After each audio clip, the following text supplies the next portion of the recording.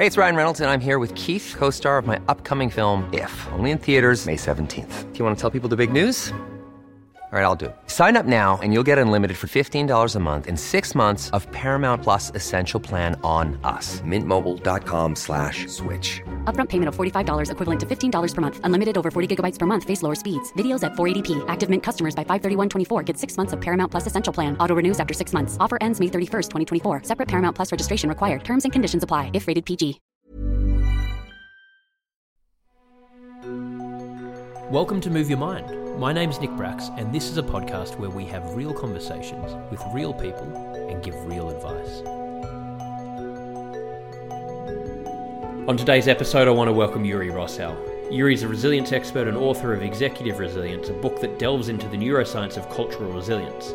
He's also the founder of Driven, an integrated AI-powered resilience program that's used by hundreds of organisations worldwide, combining workshops, peer training, certifications, and technology to create a culture of resilience. He developed high adversity training used in defence and emergency response and has published multiple research papers on the neuroscience of resilience, resilience assessment, and new analytic frameworks to better understand the deeper functioning and value of resilience. I felt like I'm not doing enough talking to him because he really is setting the bar for everyone, but he's doing amazing work. I loved the conversation because so much of it was underpinned by practicality and science and tools that can actually help people in a sustainable way to create preventative behaviour. So I'm sure you'll all take a lot out of this episode, and thank you again for listening. I really hope you enjoy.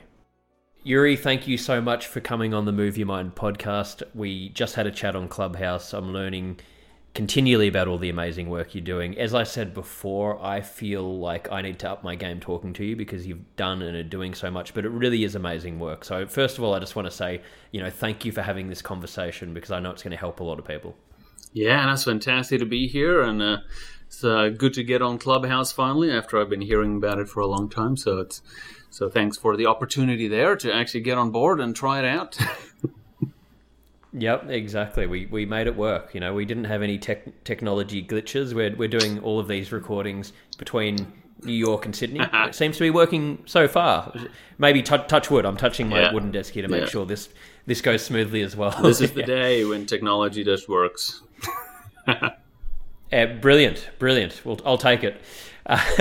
So before we get into it, are you able to give us a background on yourself, what you went through, how you got to where you are now, and what you're currently doing? Yeah, sure. And it's kind of interesting, I suppose it's a bit similar to you as well, where it's been really me working on my own mental health initially, and that was what initially sparked my interest, basically as a kid, dealing with things like depression and so on, and in my 20s as well, and then starting to study more about psychology and organizational psychology and later neuroscience as well, really looking at things that can help me. And over time, I found a whole bunch of things that came together and that really changed my mindset and really gave me a much more positive outlook and the ability to take on a lot more stress more effectively and actually enjoy the challenge that comes with it. So really what I then started to do as well was, and what I realized was that the time that it took me to actually learn all those things just felt like it took me way too long. It would have been great if these things were just available and together as something that I could more easily access. So that's really where the idea of the program came around, as something that can be more accessible for people, something that other people can benefit from, to be able to see, here's all the research from about 2 decades of research come together in really simplified ways. And that's where Driven as an artificial intelligence virtual coach comes in as almost the exact tool that I wish that I had as a teenager to just show me these things that I really need to know, and just make it a lot easier for me to potentially have learned those things in the past. So while I haven't been able to do time travel and all that yet, and take it back to me, at least for other people, it's something that is now available and makes it much more easy to access all these ideas and all these exercises that really build resilience. Absolutely, and you never know. We might get to inventing time travel in the way you're going with all of these programs. That might be in the next 5 or 10 years. That's the next thing. But no, I love all of what you're talking about there, and the fact that it stemmed from personal experience. I think it is such an important thing. And it's similar to my journey of how I fell into mental health and started building some of the programs that I do. It's because personal experience will show you the gaps, and you have to learn through trial and error. And then, as you said, I wish that I had met you, 20 years ago when I was going through that and had these tools available to me, because we don't know at that age, and we don't have enough good quality preventative educational programs available. We should be learning from a very young age about so many different areas and how we can better ourselves and be equipped for all of the difficulties life throws at us. So it's just so important what you're doing, and makes so much sense why we need it, why we need these resources. Yeah, and it's interesting what you say there as well, because it feels like something that should really be part of the school curriculum. It says, along with all the technical and the theoretical knowledge that you gain, also just to gain more personal knowledge about your own psychology and your own mindset. And it's almost like, how do you operate this complicated machine in your head, which is your brain? Like we kind of need an instruction manual for that, and some knowledge that comes along with it, just to be able to make to understand ourselves, make the most of our lives, and really have those key critical skills that essentially come together that creates resilience in us, that just prepares us for everything that's going to happen, because we're all going to face all kinds of difficult situations through life, and we're not going to know what it's going to be. So that's really where we need that foundational skill. So yeah, it'd be great if we can just have that included for everyone by default. Absolutely. And it's one of the things I really believe in and want to think is so important long term, what you're talking about, early education, embedding this in schools and those areas. And what you said there is such an important point, where it's kind of crazy, because we're taught in life about what process to follow and what structures and what manual. Like, I love the word, how you use that word manual. We're taught that in our careers, but we're not taught in which I believe is the most important area of life, in our emotional well-being, our health, our relationships, our communication, how we conduct ourselves. We're not taught that. So we're literally sort of, we go through school, we go to university, and we got to learn through trial and error, as both of us have, and through great struggle. It's crazy that we could prevent so many issues if we did have that manual available. I just find it continually gobsmacking that it's not more of a thing. Exactly, and it seems like such a natural thing. Like whenever you need to learn some new piece of software or something you need to use at work, or you need to learn how to drive a car, then there's instructions and there's things that come with it, and you get some training for it. And really the brain is the most complex machine that you'll ever own, and why don't we just get a training manual for that? That's really what we need. And and like you were saying, it can have such a massive impact on relationships and everything else in life. So yes, and that's essentially where the PR6 and those tools that we've created comes in as to something that then gives us that overview and that manual essentially about how do I use my brain. Yeah, well, talking about the PR6, it's one of the many questions I want to ask you. Can you tell me more about the PR6 model, how it works, what it involves, and how people can access it? Yeah, cool. So the PR6 is the predictive 6-factor resilience model. So that is one that we published research on. So that was one of my first big research projects, which is really just about how do we understand what exactly is resilience, what are those domains of resilience that enable us to create all these different skills that help us to take on all the different challenges in life. So it's something that we've developed an assessment around, so people can actually understand themselves, and then also a bunch of different programs that can help to actually learn the skills about how do we actually practice, what exercises do we do, what techniques do we implement in our minds to be able to build these 6 domains of resilience. So the domains themselves are vision, which is about your sense of meaning and purpose in life. There's composure, which is more about stress management, emotion awareness, and regulation. There's reasoning, which is more the proactive side of resilience. A lot of people tend to think of resilience as being reactive, but it's also very proactive. This is where things like resourcefulness and critical thinking and introspection comes into play. There's also health, which is sleep, nutrition, exercise, so actually looking after yourself physically. Then there's tenacity, which is more about staying persistent, maintaining motivation, overcoming mistakes, things like that. And then finally, but very importantly, there's collaboration, which is more about human connection, your support networks, communication skills, all those different types of collaborative parts of life.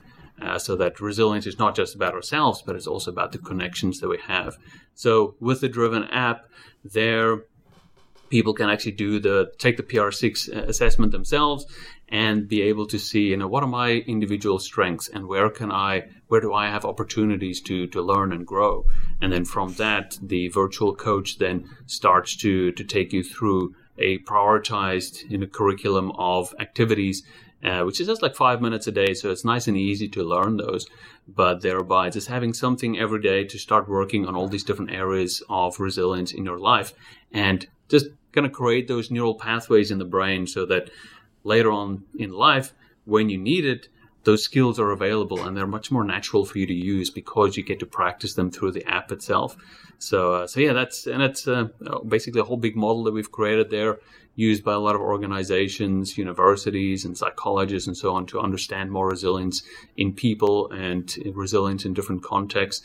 So it's just been really interesting that since we've launched that, just how widely it's been used and how it's tens of thousands of people that's already used it and organizations and things like that. So it's been really fantastic to just kind of see the interest in it, and just in terms of making it simple as well for people to be able to understand what is resilience and what do I need to do.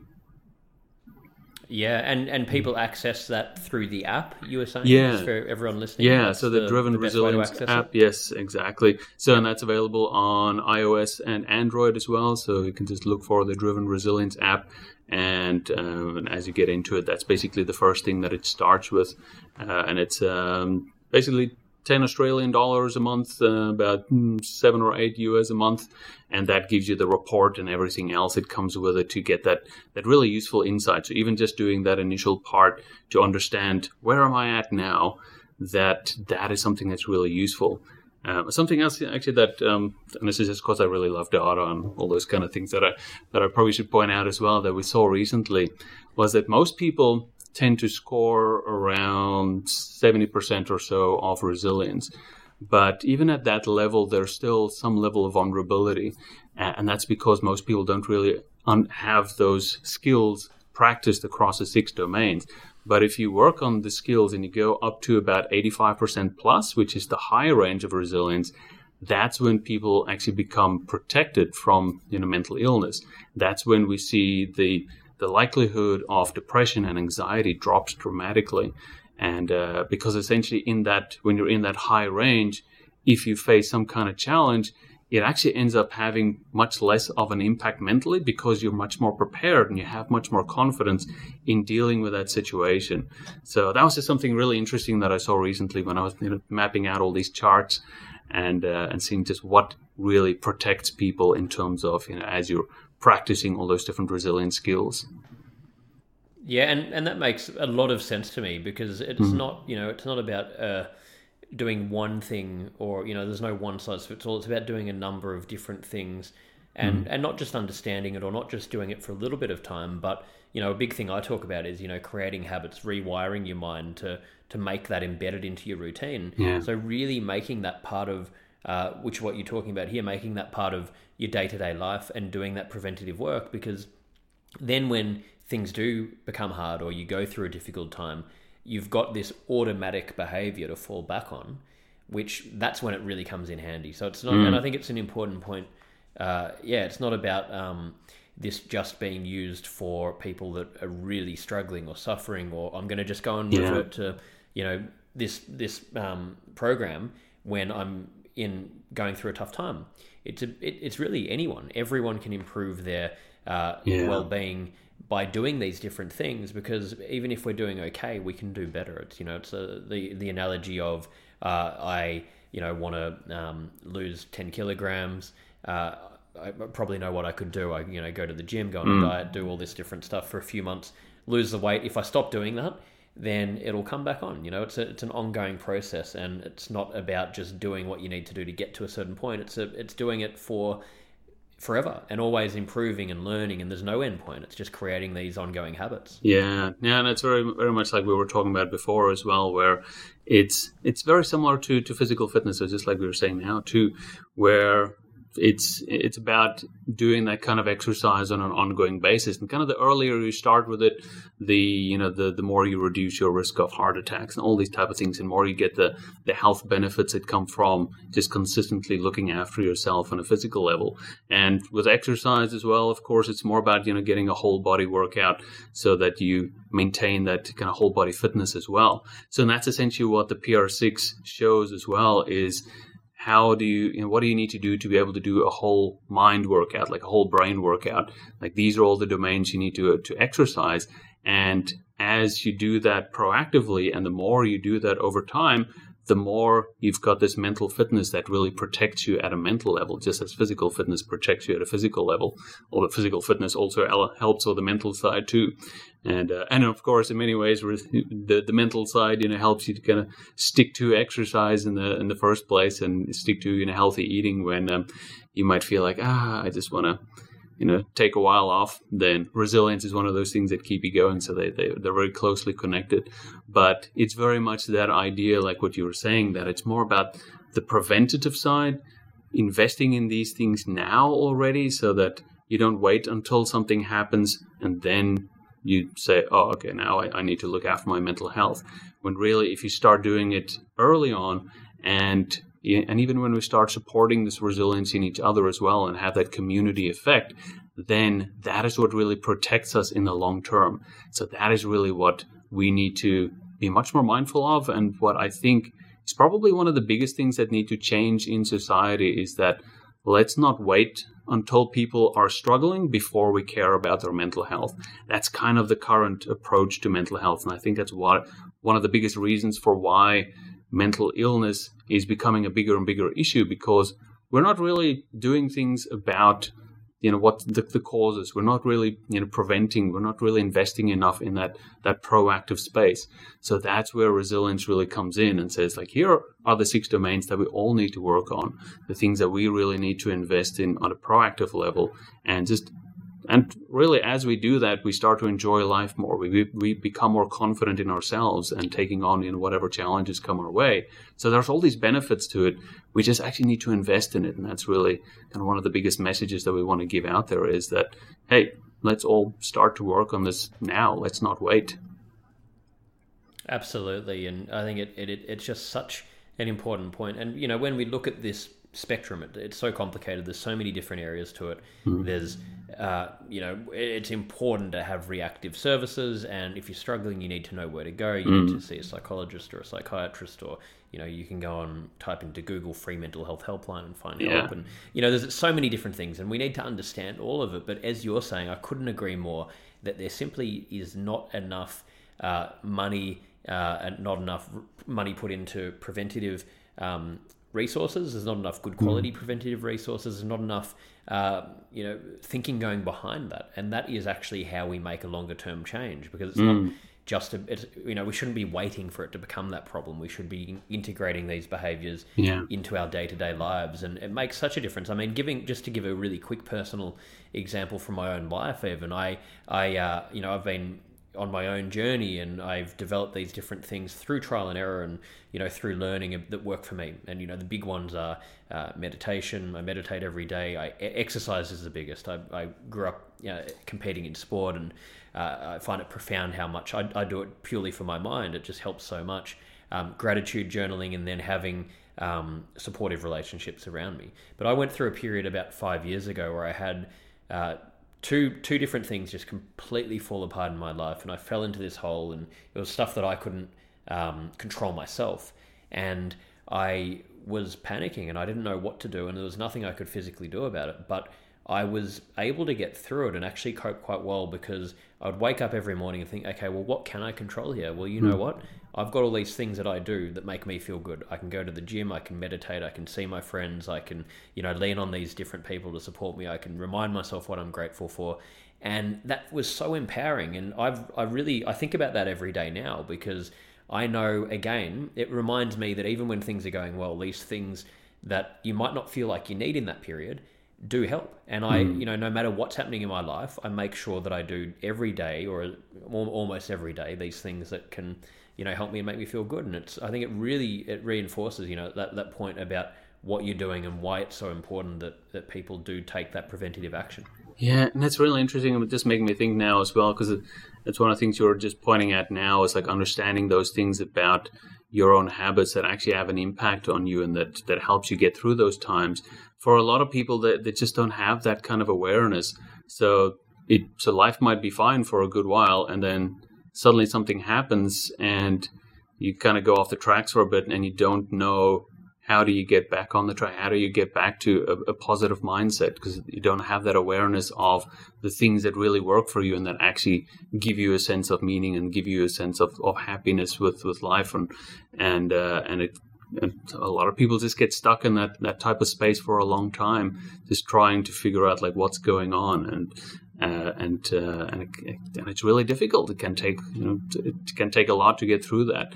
So having more of that kind of awareness ahead of time and investing it ahead of time, that really makes a big difference. So that when something happens, because there's always going to be something happening. So just like what we saw with COVID as well, where nobody really expected that, and here we are a couple of years later, and it's going to be a changed world, and there's going to be other things that's going to happen along the way, whether it's at a global level or if it's going to be at an individual level, just something very personal that happens.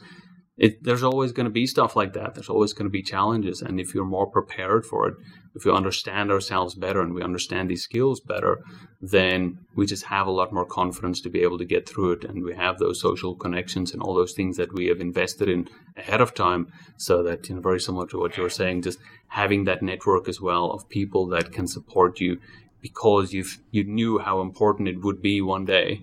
And also just because it's fun to have friends and people that really support you as well.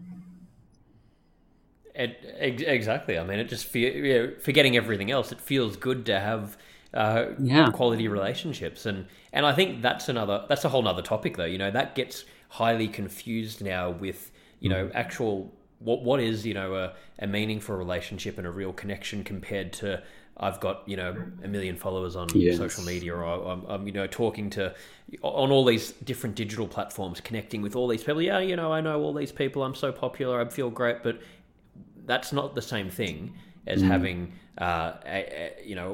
one authentic relationship. And I always say, it's more meaningful to go and actually connect and have a real conversation with a stranger than to, be paid platitudes by having, 100 different so-called friends around you, So it's like, it's another, that's a whole other conversation, but something to be aware of, we need to remind ourselves of that.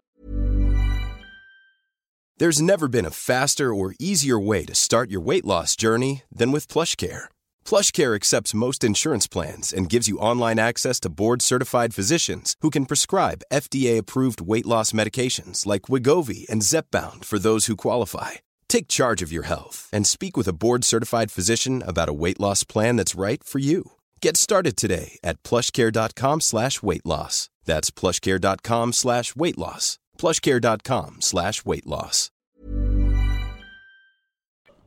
Yeah, and especially, and it's an important point there where it can seem like, I've got a lot of connections and all that on different platforms and kind of friends-ish type of people, but I suppose one of the biggest measures are, like, do you get to share the more vulnerable things about yourself with those people? Like, do you get to actually be yourself and talk about the things that's really going on?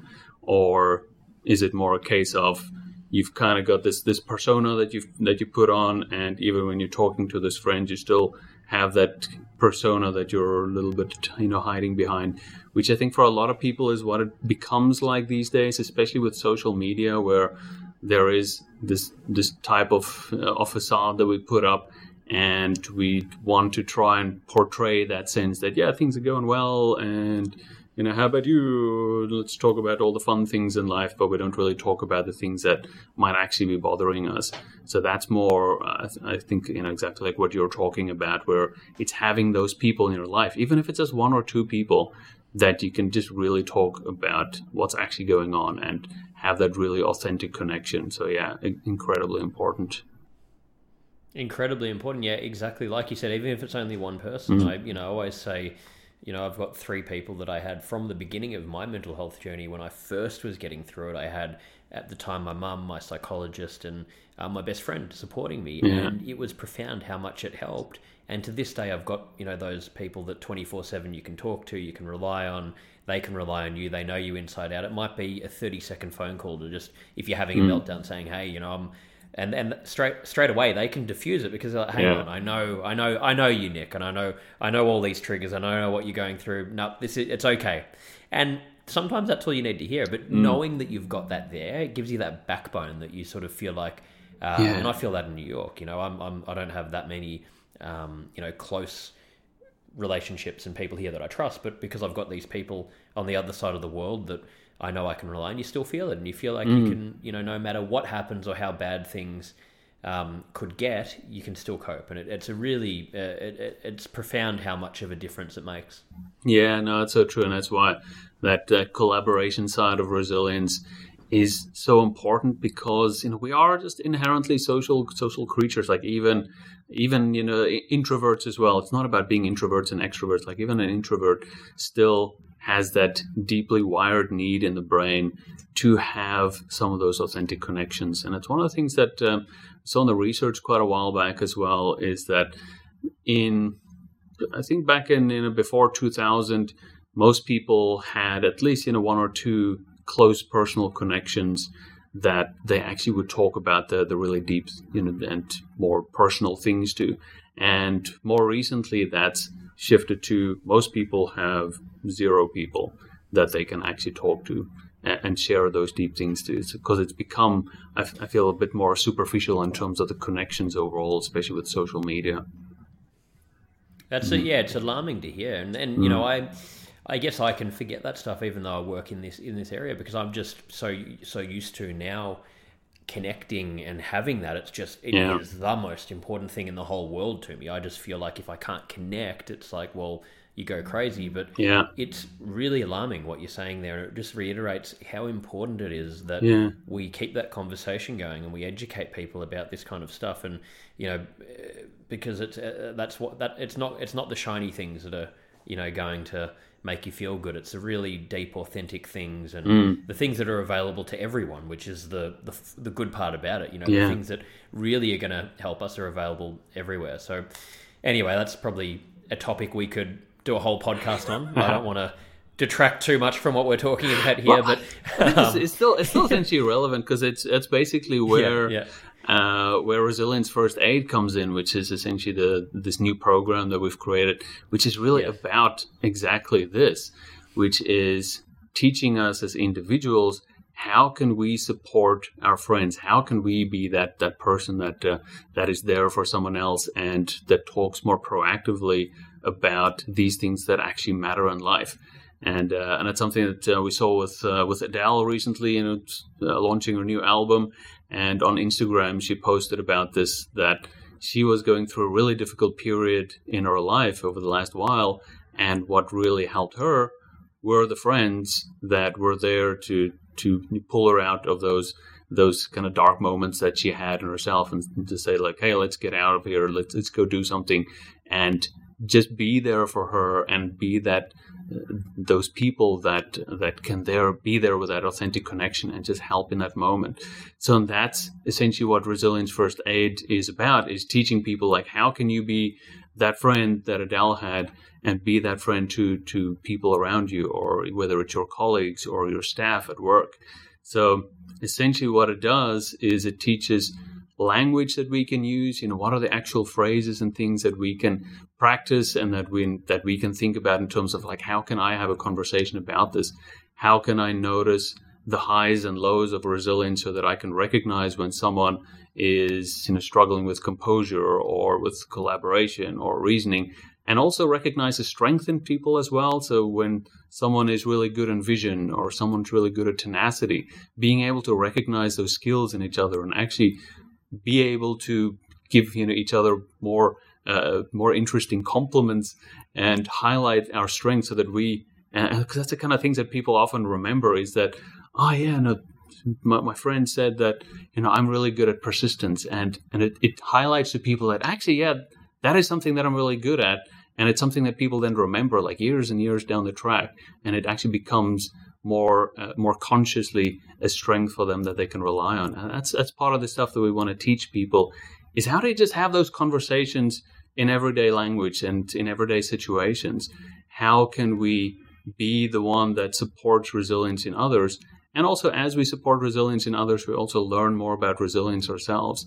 So that's essentially the concept of resilience first aid, which is really exactly as we were talking before. It's being much more preventative, much more proactive about mental health. Let's not wait until our friends and our staff and so on are struggling. Let's do something now. Let's start to make it practical. Let's start to have these conversations that actually just build authentic relationships. So that's really what it comes down to. How do we do that? How do we learn again how to build these really important relationships and just make it really practical? Absolutely, and it's such an important thing, and it's something that we need to have that guideline of how to change, because often in cultures and in the workplace, especially, these cultures, when I've been in there, you see these. It's like a microcosm of society, because you've got these cultures that are so embedded, and it's like, how do we change this? And you can go in there and say some really good things, and people like it and they get excited, but then it's like, well, what are you living with? How do you change it? And I think that's why it's so great what you're doing with these programs. It's giving a guideline for that, and that's one of the questions I wanted to ask you. How can we build a resilient workforce, and what are some of the issues you see in the workplace with when it comes to resilience and these things? I mean, you've talked about it a little bit, but maybe going into a little bit more detail on that. So probably one of the big thematic issues we've already talked a little bit about is how it tends to be very much about the reactive side. So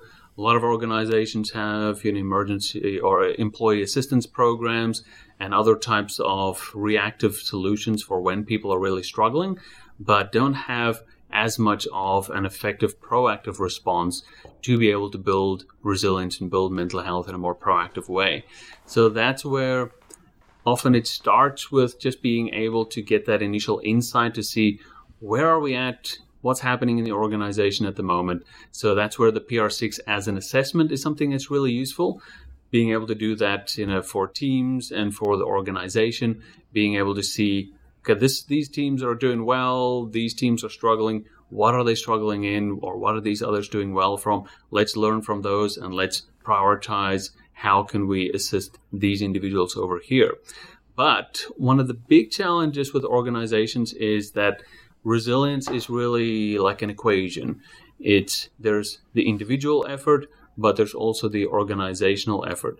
Because if it's all placed on the individual to be more resilient so that more stress can be put on them, then that's not going to work.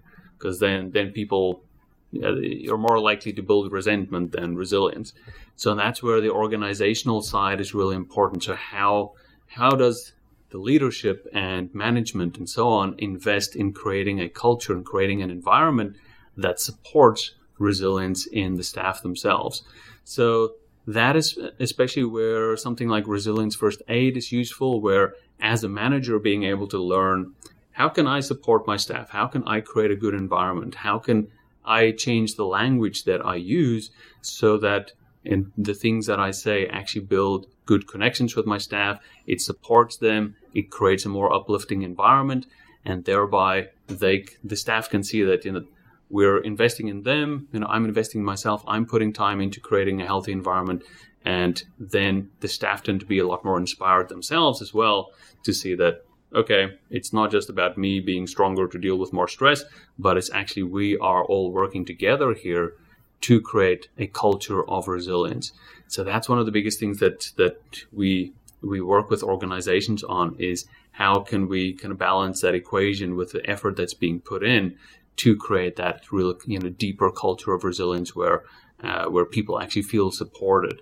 So and of course, one of the big things as well is creating that peer support network as well, like embedding champions into the environment, where it's something that we're seeing more recently as well, where people are more interested in in how can I as an individual support resilience in each other. And that's also where things like Resilience First Aid comes in, and giving people more physical tools as well and things that they can use. And that's where we've got the Resilience First Aid kits, which are nice fun little tools that people can have, like fridge magnets and things like that, with all these different skills on them about resilience that you can build out, and have all these different things available that just kind of bring out the really mental stuff and bring it into the physical world and create these conversation pieces and things like that. So just make it a bit more fun, a bit more interactive and engaging. And that's, of course, a big word. How do we maintain engagement over time? And that's really where all of these things come together. So, yeah, all kinds of different things, I suppose. Yeah, but I love that. And like you're saying, I think it's a really important point with the workplace. It's not about just the employees, it's not just about the managers, it's about everyone making that step forward, having the tools available. And I think, again, looking at that as a microcosm for life, it's not about just one part of society doing these things. It's how do we get to a point where every individual can actually make that decision themselves and say, hey, you know what?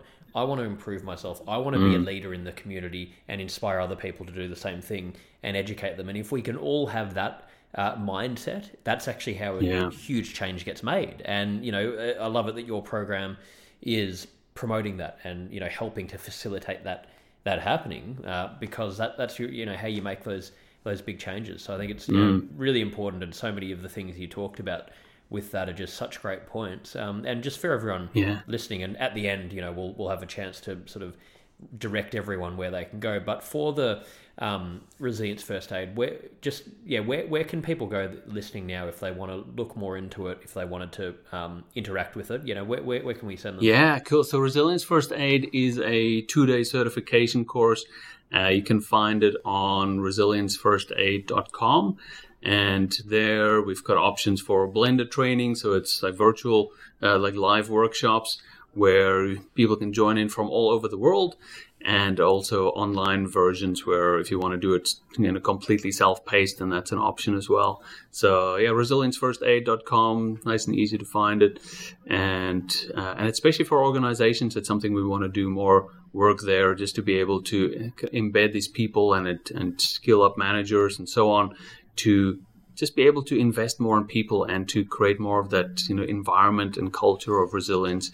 So yeah, it's a nice fun course with all kinds of resources and things that come with it, and that means it just becomes more of a tangible thing as well, which I think you mentioned before. It just makes it a bit more interesting to talk about all these things and make it easier to talk about it as well, just because all of these things, and I suppose is what you found as well, it's actually fun to talk about these things. It's not about like mental illness where we talk about it and it's kind of hard to have those conversations.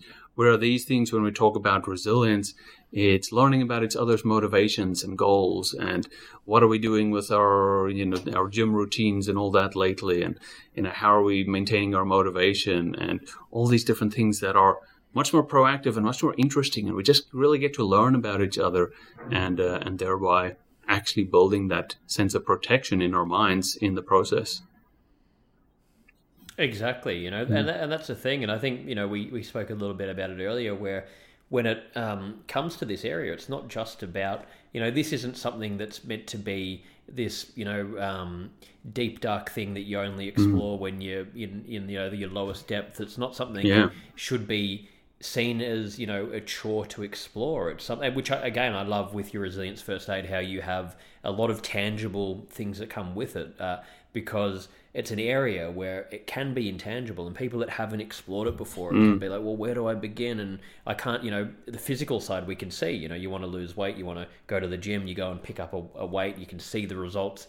The results are more inside, and how you feel. So when you're sort of new to it, it's hard to understand, but I like it that you've made it tangible, and it's for everyone, and it's the kind of thing that it's not, it shouldn't be seen as something we're scared of doing. It's something that's fun, and once you start doing it, it feels good. You can relate to other people with it, you can share, you can motivate each other, you can support each other, and once you get into that, you don't stop. You want to keep going. Yeah, and it's so true, and I think it's exactly those skills that we learn to build authentic connections.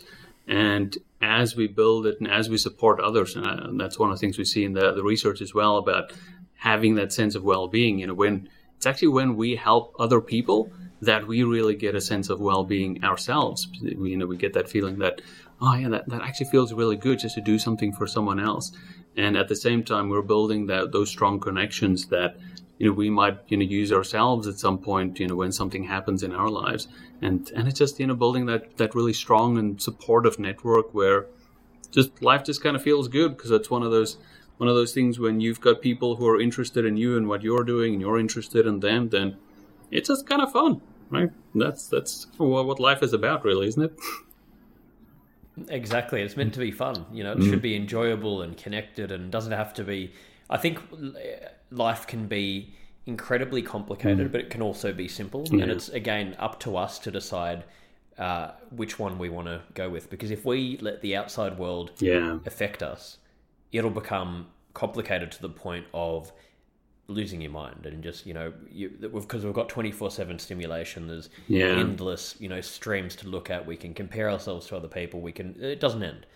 But if you want, you can make your life very simple and just strip back to the basics. And, it's having those boundaries and understanding in yourself, hang on, what are the things that I'm going to allow in and what am I not? And we only, again, get to that point by having the self-awareness to start looking at what is it that's important for me, and then having the conviction to put that into practice, which I think what you're doing teaches people a guide to get to that point. Yeah, no, exactly right. Because that's essentially what we talk about in the domain of vision, where it's getting that clarity in your own mind, like what is really important to me, what really matters to me, and thereby having that ability to essentially simplify life a lot, because then you really get to see, because you have that measuring stick about, is this thing important? Is this important? And you start to realize, actually, a whole bunch of these other things that I'm thinking about doesn't really matter that much. I don't actually need to worry about that. And instead, I need to worry about and think about these other things that really matter to me, and whether that's, connections with people, which is usually what it comes back to, that you then start to prioritize in life, and you start to become much more able to say no to a whole bunch of things. So you just start to clear out like all this clutter out of your mind, and life just becomes simpler. It becomes easier to enjoy life. And I think that's just something that so many of us can use these days, just because of how many things there are that's constantly competing for our attention. It's like, oh, you need to think about this, and and this is important, you need to do this. And you can just say, no, I'm good. I've got these things that really matter to me. And you actually feel good about that. And you feel confident in the choices that you make around that as well. So yeah, it's such an important thing. And that's essentially the kind of things that we get to learn about when we learn about resilience. And you start to do that more at a proactive level. So it's not a case of just waiting until something big happens and then you have these moments of realization. But it's rather, let's bring those moments of realization of the future, bring it into the present, and you start kind of simplifying and improving life now already. That's, I think, really what we all need to do. Exactly. We all need to do it, no matter who you are, no matter what position you're in. And I was saying to you earlier when we were chatting on Clubhouse, I'm in New York at the moment, and I meet so many people that are making huge amounts of money, but their whole motivation in life has been, I need to get to this point, and they're not putting any effort into their own personal development. It's sort of grinding to get to this point and on this ladder, and then you get there and you need more, and you just see how they're addicted to getting on that feedback loop. And it's like, hang on, well, what is the? And I looked at it, I was like, well, why do you even need that much money? Like I had this moment recently. I was in Vancouver, and I was. It's one of my favorite places in the world, and it's just so beautiful and amazing, mountains and scenery. And I was just on my own having a coffee, just staring at a mountain. And I just had this thought in my head, because I get trapped often putting that pressure on myself. I'm competitive by nature, I guess, and thinking I need to do more and achieve more, and what's next. And I was like staring at this mountain. I was thinking, hang on, even if I became a billionaire, even if I became a billionaire, I'm going to get probably more enjoyment just standing here and looking at this bloody mountain than everything else that it brings. And it just reminded me, life doesn't have to be so complicated. It's all this stuff's available to us now, and we don't need as much as we think. Exactly. And I think it's one of the challenges, is that most of us only really realize that once something really terrible has happened, and then we think like, oh my God, like I wish I spent my time differently. I wish I did this rather than that. Yeah. So, and that's really what we're trying to do with the training as well. Is like, let's bring that moment here, and let's start to think about it now, so you can start to prioritize now and make these, and have that realization that, you know, looking at a mountain is actually a lot more fun, and I don't actually need a whole lot of money to be able to do that, because mountain is just there anyway. And I think it's where a lot of us realize we need a lot less than what we think we do, or what social media or society or whatever tries to convince us that we need. And yeah, the sooner we realize that, and the sooner we can start to act according to that, the happier I think we all would be.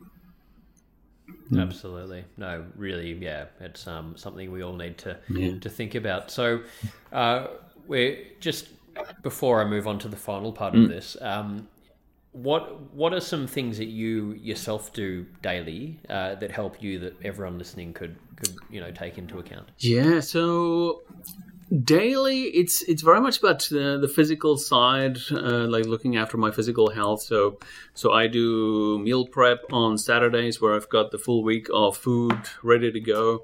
So I eat in at fairly similar times. I think it's one of the jokes in the office as well, that people can kind of time the day by when I'm having which meal, because I have about 5 of them during the day as well. And don't need a clock in your office. Yeah. Yeah. It's like, oh, it's 12 o'clock. Yeah, because Yuri's gone out for lunch. So things like that. So I get up at a very similar time, go to bed at a very similar time each day, and in the gym 4 days a week as well. Having that kind of routine that essentially gives me the physical stamina, I suppose, along with the supports the mental stamina as well, to be able to work and at a very high level, very consistently, is something that really helps me. The main mental thing that I generally use, which is to be fairly clear on what I want to accomplish, and thereby everything that happens during the day to be able to look at, is this getting me to the thing that really matters, that gives me a sense of meaning in life, which is really to make a big difference and to really help people. So that's always kind of the measure for me. It's like, these things that are happening now, things are not going well, or this is happening, or this thing is now suddenly popped up. What do I need to actually worry about here, and what action do I need to take to be able to move me closer towards that goal?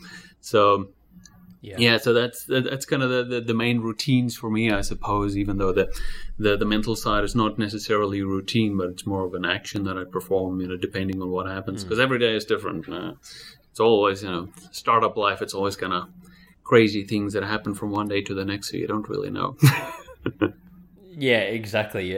Anything could happen, but and I think it's about not being, having things that you do that are good for you, but not being so rigid as well, and being able to be a bit fluid with it, and knowing what you need to do at a certain point, and just having that awareness and that mindfulness of checking in and making sure, am I doing too much of this, not enough of that? It's all a fluid process, but it's part of having that self-awareness about what you're doing. So it's really important. Fun. But it's that thing we all need to find what really works for us as individuals and gives us the chance for sustainability, like personal sustainability, that whatever you want to accomplish in life is the path that you're taking towards that sustainable. Can you do that in the longer term? Because it's something a lot of people struggle with these days, which is just actually burnout and overwhelm from so many things going on, and just working at a pace that is not something that they can sustain over time. So big things that we need to learn about ourselves. Yeah, and going back to the workplace, it's one of the biggest issues, and it's why, and you see that people can get results in the short term and push themselves, and but that's not sustainable. And it's again why in the workplace we need to look at these things, because even if you can get the results in the short term, you're going to burn out, and you're not going to be able to sustain it. So it's going to be better for not only your well-being, but your actual productivity and your performance and the end outcome as well. Yeah, exactly. So I'll finish. I've got these closing questions, and then I'll just go back to ask you where we can send everyone listening, and how they can, just reiterating how they can learn more about you. But I finish every interview with these 5 closing questions. These, so nothing too crazy. I'm not going to catch you too far off guard, but these can be sort of short, one line or whatever it comes to mind. But the first one is, what's your best childhood memory that comes to mind?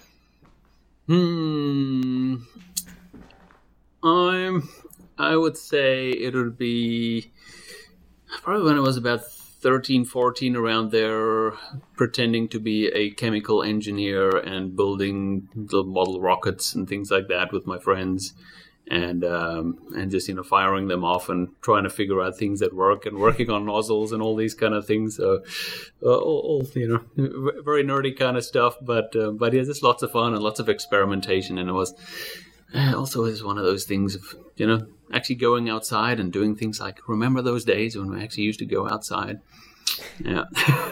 Oh my God. Exactly. I feel so it's crazy. I remember growing up and you're climbing trees and kicking a football in the park, and you're not sitting there. We didn't have video games in our house, and I'm so grateful. Just missed this whole period of. Yeah. So it is. It seems like a different world. It is a different world, but yeah. Yeah. Now it's a screens. Now it's all about the screens, which are enabling us to do this interview right now. But it's good things. There are good things. There are good things and a lot of bad things. Yes. Anyway, again, that's a whole nother podcast interview. Exactly. That's round 2. What do you feel like is the biggest burden on mental health currently in society?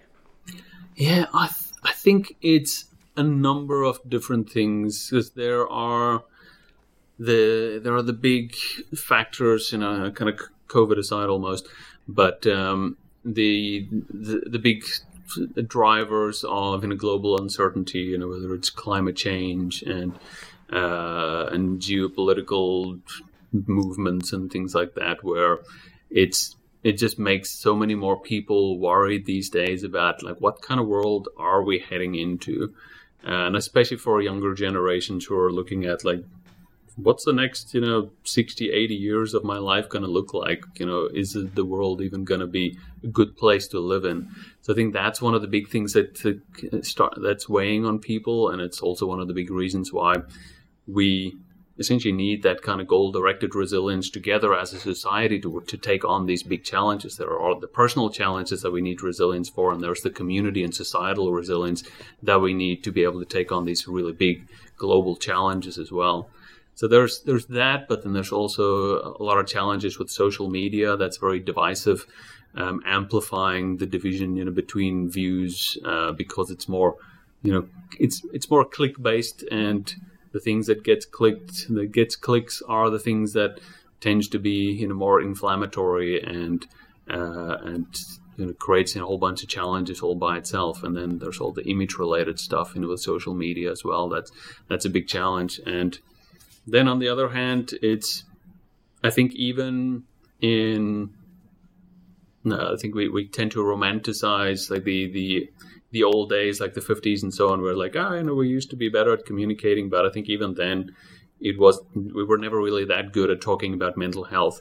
So I think it's one of the things that we have never really been that good at talking about mental health. So I think that's one of the big challenges that we have, is we're now starting to learn more about it, and how do we as a society start to build more resilience and be more proactive about that. So it's probably just one of those inherent human conditions that's been there for a long time that we're just now starting to figure out what do we actually do. Exactly. Yeah. I think it's always been there, but it's something we need to talk more about. And do you see things improving over the next decade? I think so, and I think that's one of the big things that we can do in the next 10 years, especially with working on resilience and being more proactive and getting these things out there to start to especially for organizations. I think is where they have one of the biggest leverages, kind of levers that they can pull in terms of, let's do something for larger organizations and get that out into populations much faster, because it benefits the organization, but it also benefits the larger communities as well. So I think we have a chance to really improve things in the next 10 years.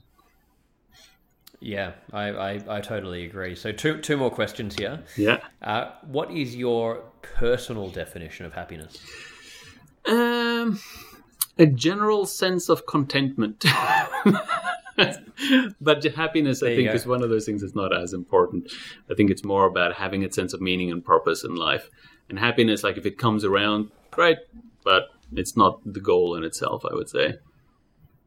Couldn't agree more. And the reason I use happiness for that is because everyone looks at the goal is to be happy, but our definition of happiness is kind of wrong. It should be about not, because happiness, otherwise it's about how do I just get, things that are like a bit of a drug fix, feel that high, but it's more about how do I get that deep sense of purpose and meaning? So even when things are going bad, I've still got that sort of grounded feeling inside. That's what happiness should be. Yeah. So final question here. What is, I mean, you've probably done many. I know you have done many, actually. What's one of the most courageous things you've ever done? Probably the biggest one, I suppose, is quitting a nice, comfortable corporate job to launch Driven and go into the whole startup world. Because I think, as they say, a startup is great for when you're tired of working 40 hours a week for someone else, and you instead want to work 80 hours for yourself for half the pay. And that's that's generally what it's like. But just kind of all the uncertainty and all the things that come with that is a whole big experience, I suppose. But that was one of the things that just became the reality for me, is that the corporate world felt like it was too easy, and I wasn't really getting to do anything really meaningful and things that really help people, and rather taking on that challenge of, let's see if can I make a bit of a bigger difference in terms of launching these ideas and putting this stuff into new types of approaches that hadn't really been tried before, and just giving that a shot and see what happens. And so far it's been great. Yeah. Absolutely. Having that meaning behind what you're doing and doing something that you truly believe in, it's amazing. And I know you're making a huge difference through it, and I feel very lucky to be able to have this conversation. I've really enjoyed it, and I know everyone listening is going to get so much out of it. So just as a final thing and a reminder, and we'll put all of this in the show notes, so there'll be links for everyone to find where to go to get your resources and learn more about Driven. But just to reinforce that, where can people go if they want to access Resilience First Aid and the other tools that you have available? Yeah, cool. So Resilience First Aid is easy. Just go to resilienceFirstAid.com, and there's all the workshops, everything there. And the Driven Resilience app can be found just on iOS and on the Android app stores. So yeah, that's all there, nice and easy to find.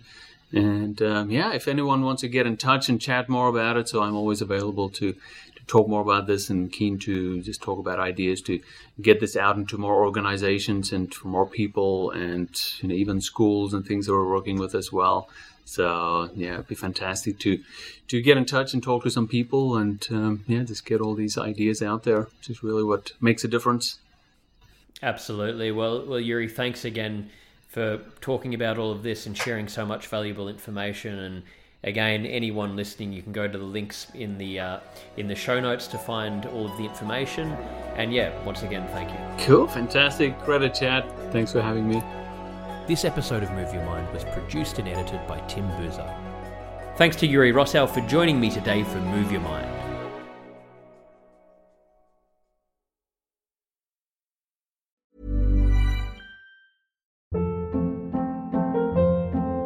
Hold up. What was that? Boring. No flavor. That was as bad as those leftovers you ate all week. Keke Palmer here. And it's time to say hello to something fresh and guilt-free. Hello Fresh. Jazz up dinner with pecan-crusted chicken or garlic butter shrimp scampi. Now that's music to my mouth. Hello Fresh. Let's get this dinner party started. Discover all the delicious possibilities at HelloFresh.com.